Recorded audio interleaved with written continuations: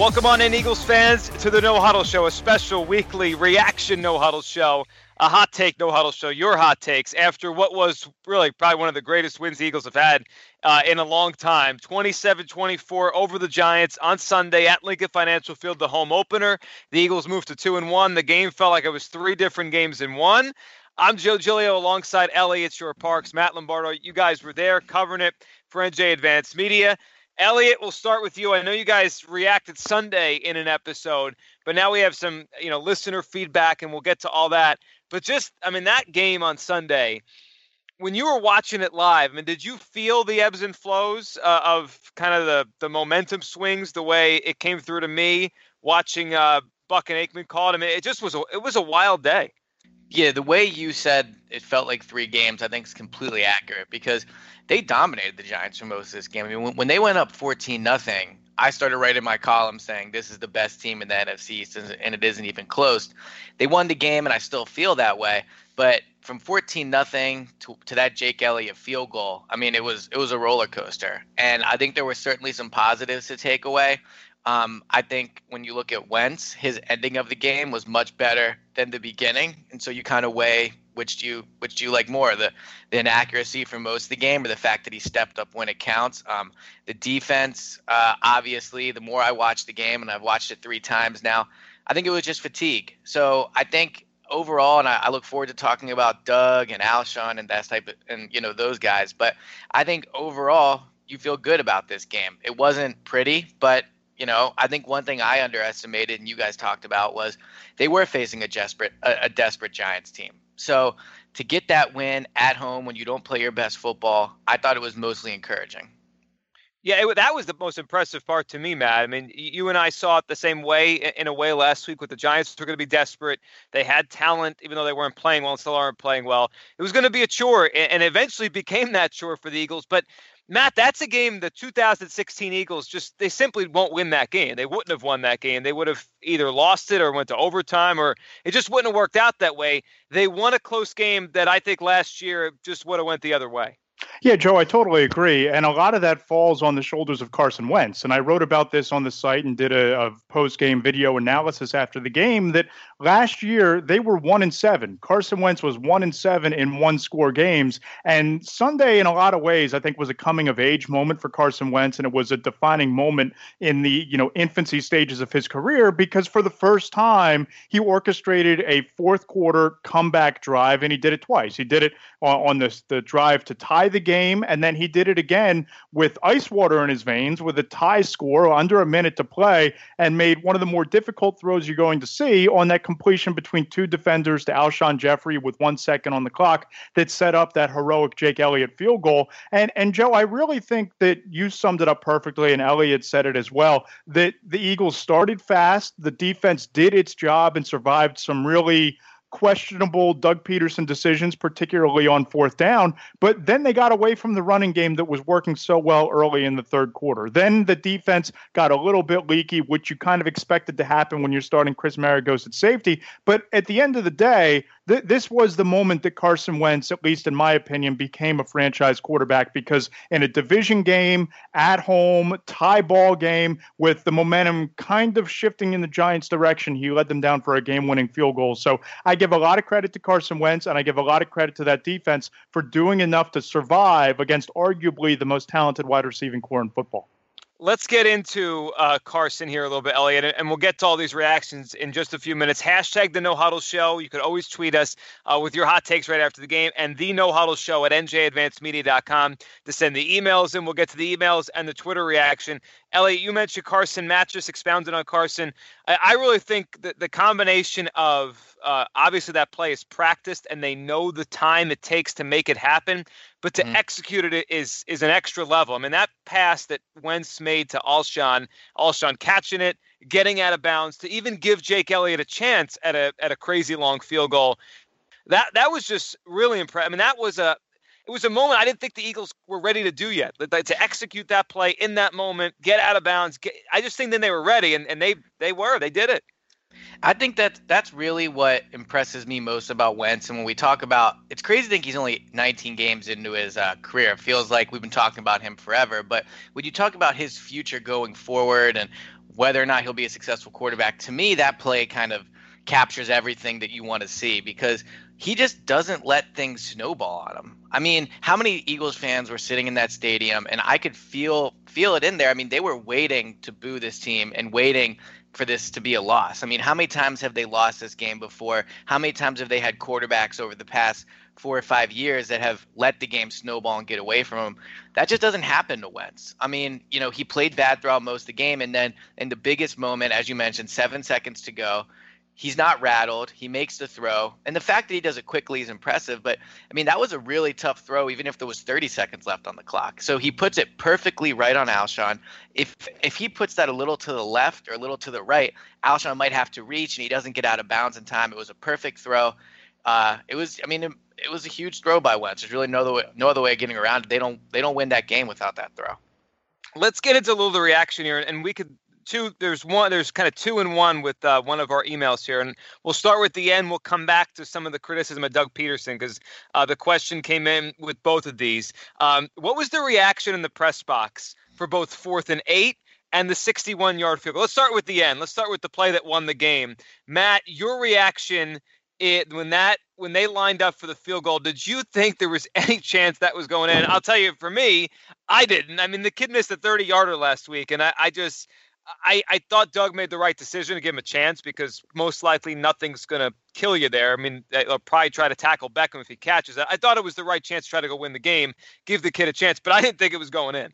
Yeah, one word. And Elliot, I think you'll remember this. As he's going out there, I think I turned to you and I said, time to redeem yourself. Because Andy Reid iced him at the end of the first half last week. He missed the 30-yarder. He missed the 52-yarder in spite of the fact that he had plenty of leg earlier in the game against the Giants. And then he goes out, ice water in the veins, and boots it, but by the slimmest of margins, by inches through that right upright and barely clears the crossbar. But a heck of a kick, heck of a moment for the kid. And I think that everybody in the press box was kind of taking that wait and see approach. I think there was a lot of tension. And then, of course, when he made the field goal, you heard the Eagles PR staff behind us, hooting and hollering and going crazy and cheering and yelling. And it's just one of those moments where you feel great for the kid. And I'll go a step further, guys. In his post-game press conference, I asked him, did you know you were going to have that shot? Did you know you were going to have that opportunity? And he said that he had no idea what the plan was in that spot. He had no idea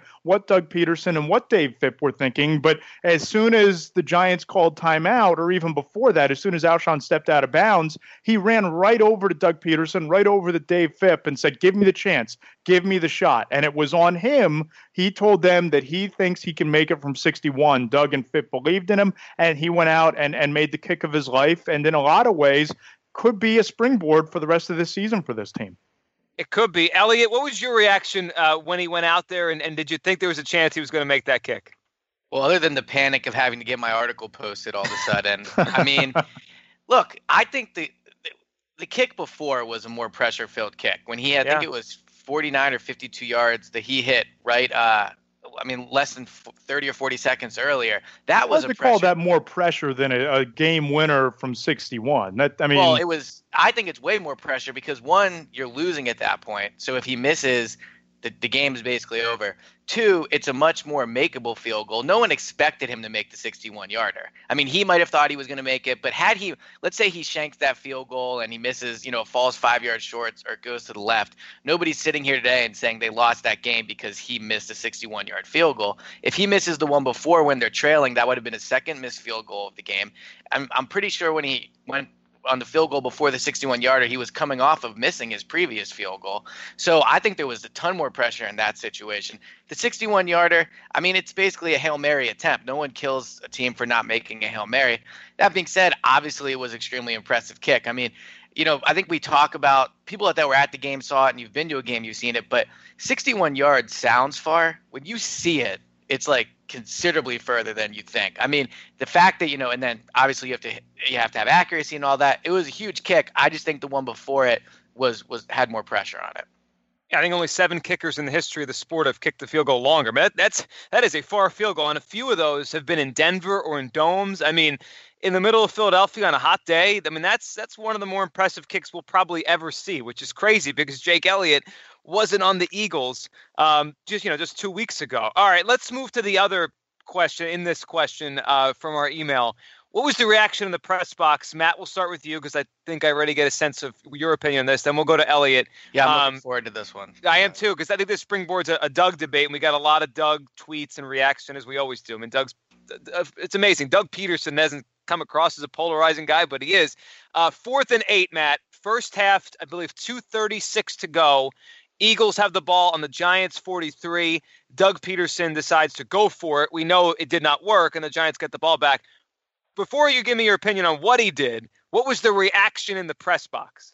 Well, I think it was kind of split, Joe. I mean, I'll save my reaction, but I think it was split between some of your veteran, older, crusty sports writers who have covered the sport for 20 to 30 years than some guys that are just coming up on the beat. The older veteran writers were thinking, what are you doing here? Why would you even line up for this? This is stupid. This is ridiculous. And some of the younger guys were saying, you know what the heck? Give it a shot. The math says X, give it an opportunity. The Giants, you have a chance to, stomp on their throats at the first half by running down the clock. I don't know about you, Elliot, but I got the sense that there was some debate and almost like a class separation between us up there over this call.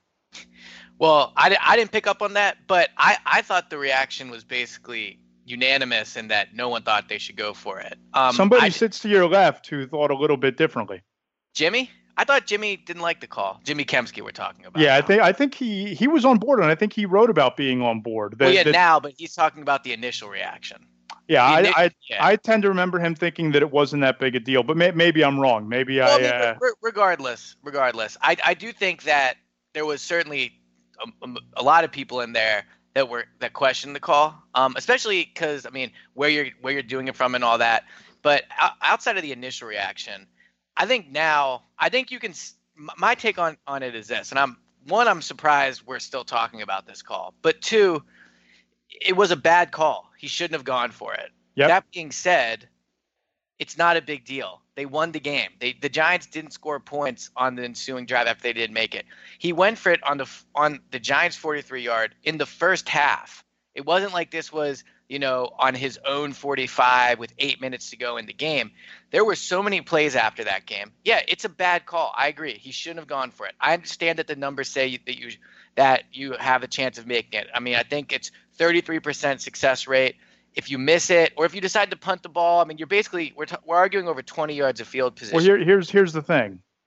If Sterling Shepard doesn't drop that touchdown in the corner of the end zone, or if the NFL rule about catching a football is slightly different, that's a tie football game and the Giants get the ball back at the end of the first half. If the Eagles defense doesn't make a stop at the 1-inch line, we're talking about a tie football game and the Giants getting the ball back. And I went back and watched the game, and I thought one of the biggest moments of the entire game, forget the field goal, forget the Wentz drives, one of the biggest moments was when the Eagles defense held the Giants to 3 and out to start the second half, leading 7-0. If that's 7-7, I think it changes the complexion of the game, and maybe Doug goes away from the running game that had been working. Maybe it changes his play calling. I just really don't like the thought of giving the Giants an opportunity to have a 14-point swing because of where you are, time of the game, and because of the fact that it is such a desperate football game, because of your secondary being so banged up against that wide receiving core. And listen, we're not talking about some Harry High School punter or some rookie punter.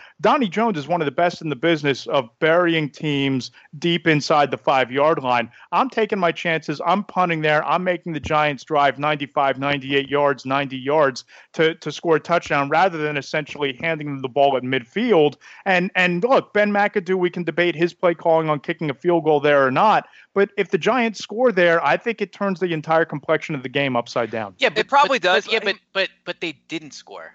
And the Eagles still won the game. But that doesn't change the impact of his decision. It All doesn't right, well, change. I guess what I'm saying is, it was a bad decision. I wouldn't have gone for it. I agree. But my point is, Doug did so much else good in that game that the fact that fans are still fixated on this is just amazing to me. You want to talk about bad 4th down decisions. Ben McAdoo's season was on the line. They had the ball twice inside of the 15-yard line. Twice they went for it on 4th down, and they ended up missing both. In a game that they lost by 3 points, he left 6 points on the board. He made far more terrible coaching decisions than Doug Pederson did. Doug Pederson,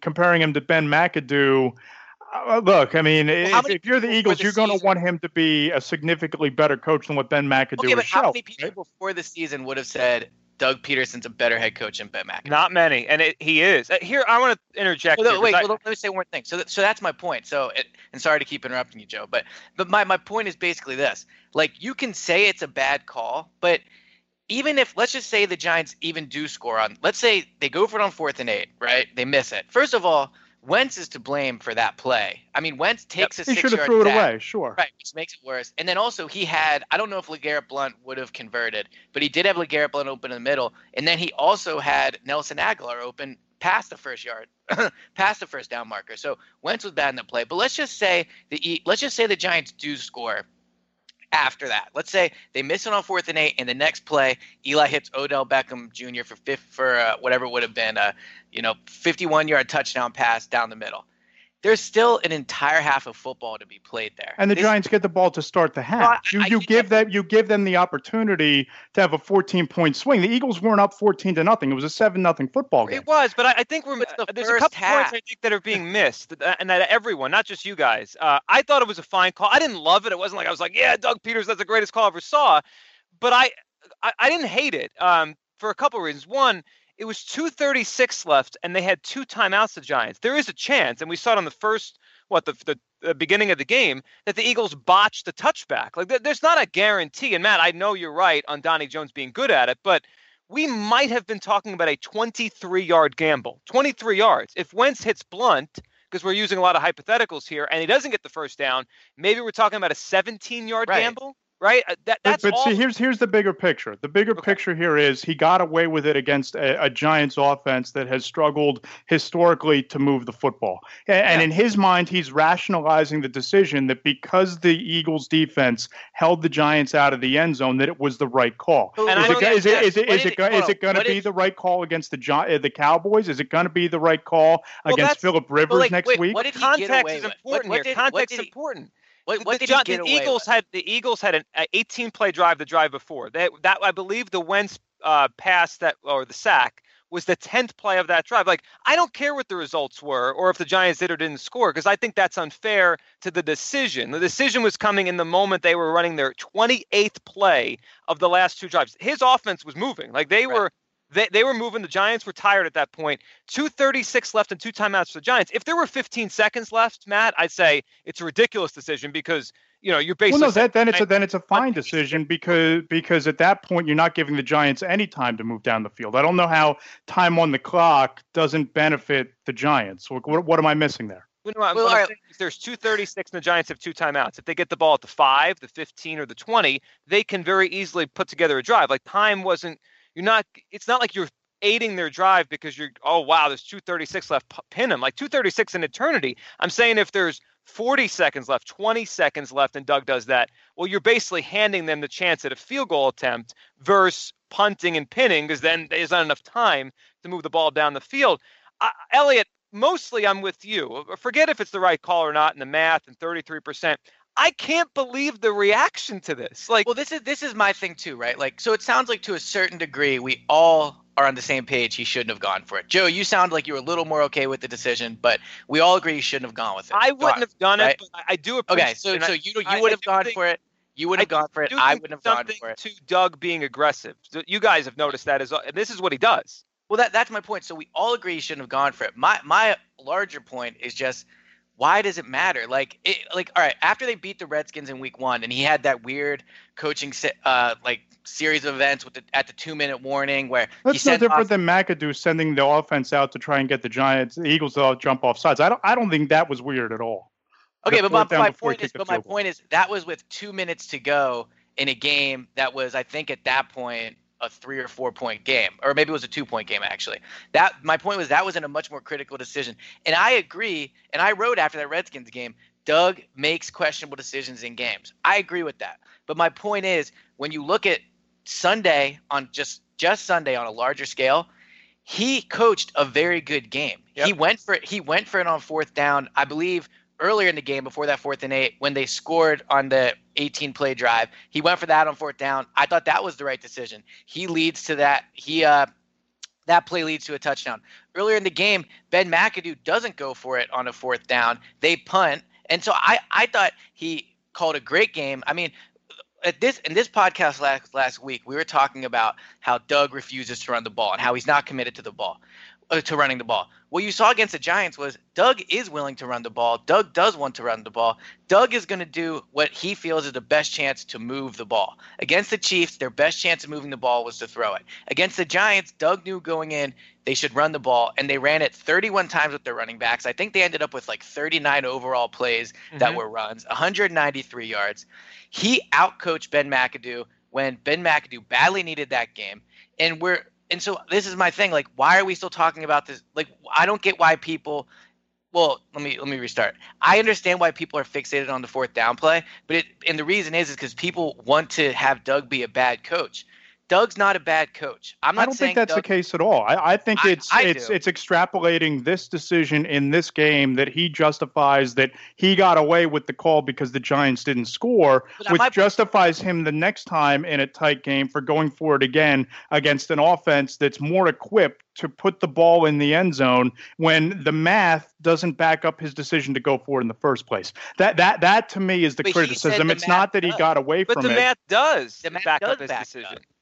Doug in the Eagles analytic department, which I would imagine spent a decent, well, probably more time than all three of us combined studying the math on this, felt that the math did justify it. Someone in his ear, and I forget the guy's name, he said it yesterday, said that the smart decision here is to go for it.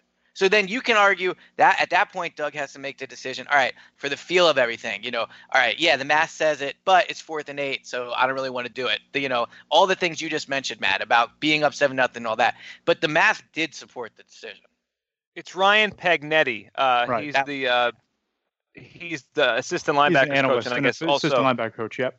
Right, also handles kind of these decisions and helping Doug on game day. I think it's fascinating. Just the debate around all this. But to go to Elliot's last point there, Matt, and because I wanted to touch on this, we had a tweet here, hashtag the No Huddle Show. I mean, I can't believe I read it, but it came in. Was Doug outcoached today? And this came in, I think, when you sent the tweet out, or maybe it was you, Matt, after the show. I was responding to you guys. Was Doug outcoached today? 4th and 8, that's part of the equation. Sure, we can debate that. It's probably for not all podcasts. But was he outcoached? No, he outcoached McAdoo. I loved the game plan Doug had, and I heard Doug on Monday during his weekly appearance with Angelo Cataldi say part of the reason he kept running this week compared to other weeks is the Giants don't really rotate those defensive ends, and he thought in the heat they could wear down Vernon and JPP, and I think that worked. I didn't think about that during the game. In the fourth quarter, when the run got revved up again, those defensive ends, which are both really good against the run, they weren't having their usual effectiveness. Yeah, I don't know where anybody can say that Doug was outcoached by McAdoo. The only criticism I would make was the 4th and 8 call, and there was a stretch as the Giants, after the Zach Ertz fumble, they went down and scored. As the Giants were kind of, taking control of this game back and tied the game and ultimately took the lead, there was a stretch from, I believe it was 6:09 remaining in the third quarter until the middle of the fourth quarter where LeGarrette Blount didn't have a touch, yet he was averaging 5.5 yards per carry. And I think that the one criticism you can make of Doug on Sunday, and this is a criticism I've heard about McAdoo and his play calling, Doug sometimes might get too caught up in the play chart and the play calling decisions that maybe you lose sight of the personnel groupings that are working. That's the only criticism that I can make of Doug, but they survived and they won the football game, and he exploited a matchup knowing that the Giants couldn't stop the run, factoring in the heat with the defensive line. So I don't know how you can say Doug was outcoached, but to call this a perfect game plan or to call this a game that they won because of Doug Pederson, I think you're giving him a little bit too much credit. I think there's some middle ground to be found there. Well, but I think you said it and a lot of other people did that he got away from LeGarrette Blount and, he should have given Blount the ball more. Blount had 6 carries in the first half, 6 carries in the second half. And when he gave Corey Clement, I think it was after the Ertz fumble and then the touchdown by the Giants on the ensuing drive, Corey Clement carried the ball twice. And that was a moment where people were saying, and I said it too, this is just an interesting time to give it to Corey Clement and not LeGarrette Blount. But Corey Clement ends up scoring on a 16-yard touchdown later in the drive. So I just think, again, and I'm not saying just you, Matt, but I just think people are nitpicking here. they just won a game. They're 4-1 in their last 5 games. They're 2-1 off of 3 games that we all agreed we thought were going to be very tough. I mean, I had them at 1-2. I think Matt had them at 0-3, right? So I mean, everyone kind of thought they were going to struggle here, and we're talking about a series of 8 offensive plays from somewhere in the third to the fourth about what running back personnel group he had out there. So I'm not saying that on a large scale you can't look at these things and say one day it's gonna cost them, but I just think overall Doug has proven to be a good coach over these first 3 games. Yeah, I think he's doing a good job. I mean, I think their offense still is limited because of what they could do. And now, and we'll get into this here, losing Sproles is not going to help. And they're performing at a level of a top 10 offense. I can't objectively look at them and say they should be doing more than that. I think they're doing a pretty good job. All right, let's get to this email because it helps us get into the Sproles thing. Adam sent us an email here. The loss of Sproles could be looked at as an opportunity and not just a roster casualty. The Eagles need to find a lead back a la Westbrook and McCoy. The stop backs have been there for years. Can they find that guy? Is it Smallwood? Is it Clement? Can they move on through this season and then to the offseason to make something of this running back group? Matt, first, your thought on the loss of Darren Sproles, and then off of that, how they're going to get through this. Yeah, Joe, let's make no mistake about this. This is a 2-pronged loss for the Eagles. Number one, you're losing your most dynamic running back and arguably your biggest offensive weapon. And 2, Elliott can attest to this certainly, that Darren Sproles is the most respected leader in that locker room. Players love Darren Sproles. He's immensely popular. But just from an on-field standpoint, I think now, guys, and let me know what you think about this, Elliott, I think now we're going to see that running back by committee we all anticipated at the start of the year. Week 1, it was kind of the LeGarrette Blount show. Week 2, it was Darren Sproles who had the 10 carries and the 5 touches, and he was the focal point of the offense. Week 3, it was a little bit of a backfield by committee. I think without Sproles, you're going to see more snaps from Corey Clement. You're going to see LeGarrette Blount probably as your second down back. And I think you're going to start to see, thanks to great blitz pickup on Sunday, you're going to see more of Wendell Smallwood. So I think that we're going to get away from Doug featuring one of these backs in a matchup-dependent game plan to it being a legitimate backfield by committee, unless they go out and they make a trade for somebody like Giovanni Bernard or sign Matt Forte. Yeah, I think that's probably. We had a tweet here before you go on, just to kind of springboard you. Eagles Empire, he tweeted us, Wendell should get more of a look, what he did versus last year versus Atlanta and Pittsburgh. And then Bill tweeted us with some of the numbers from when Wendell gets a good amount of carries. Pittsburgh, Atlanta, this past Sunday against the Giants, that the Eagles tended to do well. Yeah, I think that's just because they run the ball well that day. I don't know how much. I mean, I'm not taking anything away from Smallwood, but the Eagles' offensive line played great against the Giants, and the Giants don't have a good run defense.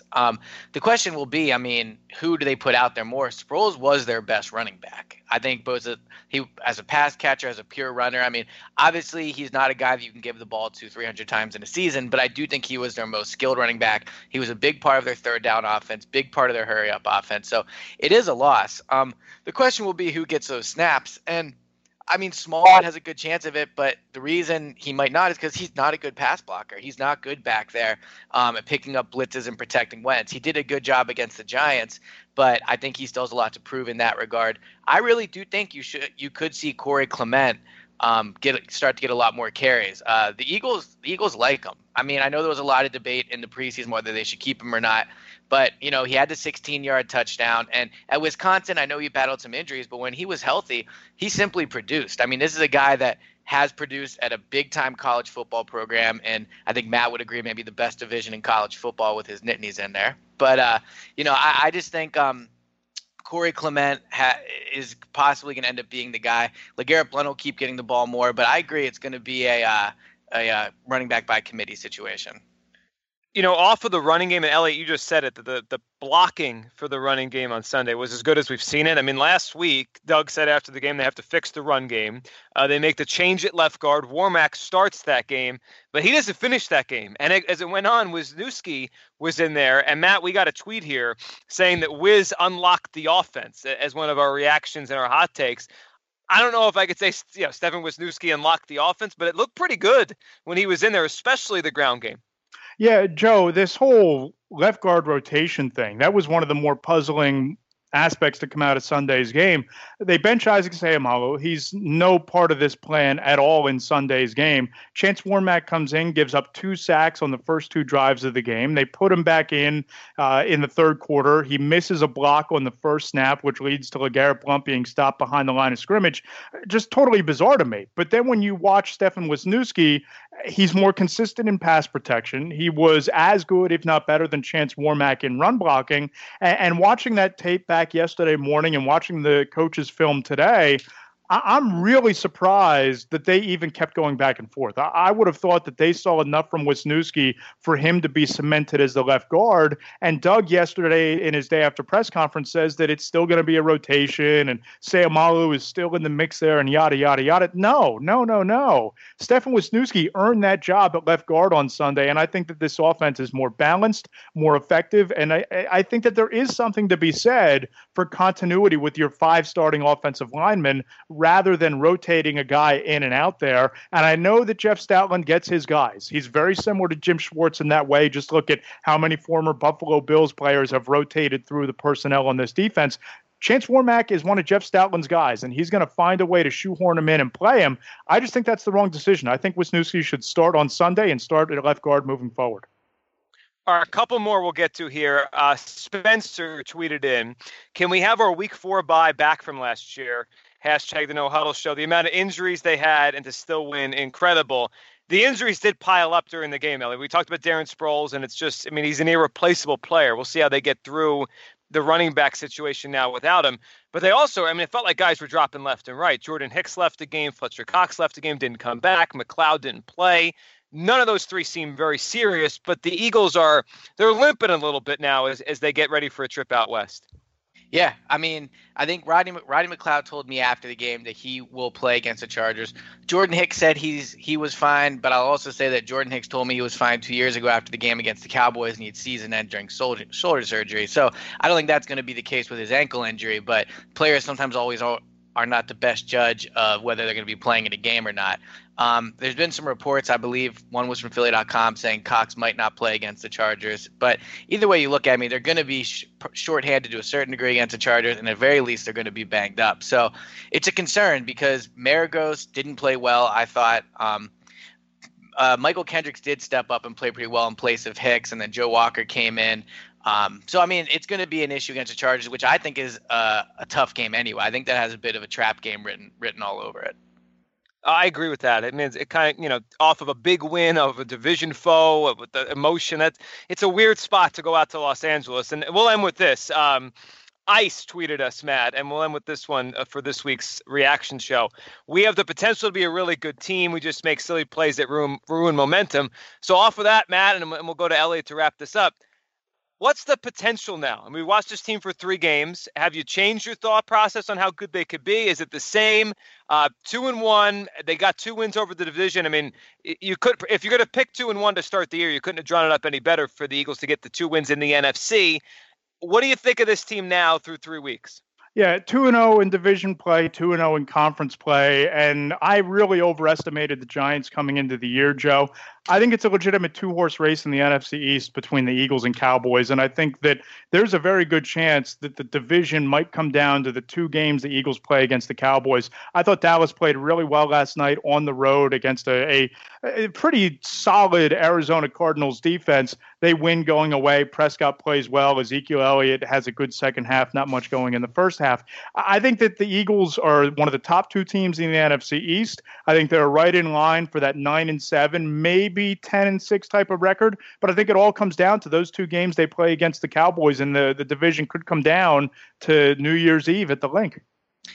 Yeah, I mean, as people that listen to this podcast and as Matt knows from talking to me every day, I was on the fence about picking this team to win the division, but there hasn't been a game yet I've left this season where I've regretted that decision. And if anything, I feel better about it. Thought they'd lose to the Redskins. They beat them. I had them at 1-2 at this point of the season. They're 2-1. I had them with 10 wins before. I think you saw on Sunday why they're going to win the division, which is they have the best quarterback in the NFC East. And when you have the best quarterback in the NFC East, you're more than likely going to end up winning the division. That's what history shows. So I think Wentz has played very well. The defensive line has been much better than I anticipated. I was a little more skeptical than other people, but they've been dominant. And look, they beat the Giants. I'm not saying the Giants are world beaters, but I think they are slightly better than their 0-3 record indicates. And I think that Sunday showed why the Eagles are a winning team this year. They beat a team that needed a win when they didn't play well. Things weren't going great. They rebounded and they won the game. I think they're the best team in the division. I don't even really think it's close. Before the season, I said they'd beat the Cowboys twice, and I still think that. Well, if they do that, they're certainly going to win this division. That would be, if they get those 2 wins, that would change things. But they go to, I keep saying San Diego. You guys are headed to Los Angeles on Sunday. The Eagles and the Chargers. Should be a fun one. You guys will have a preview podcast coming up later in the week. This was fun, and we appreciate all of the response to us and all of the response we get with the emails. # the No Huddle Show, and of course at the No Huddle, the No Huddle Show at njadvancedmedia.com. Send them along. We'll do this every week after the game. Elliot, as always, appreciate you doing this. Yep. Talk to you guys soon. Thanks, Matt. All right, guys. Talk to you next week. Thanks to all of you for listening and sending in the reaction to the No Huddle Show. We'll talk to you next week after the Charger game.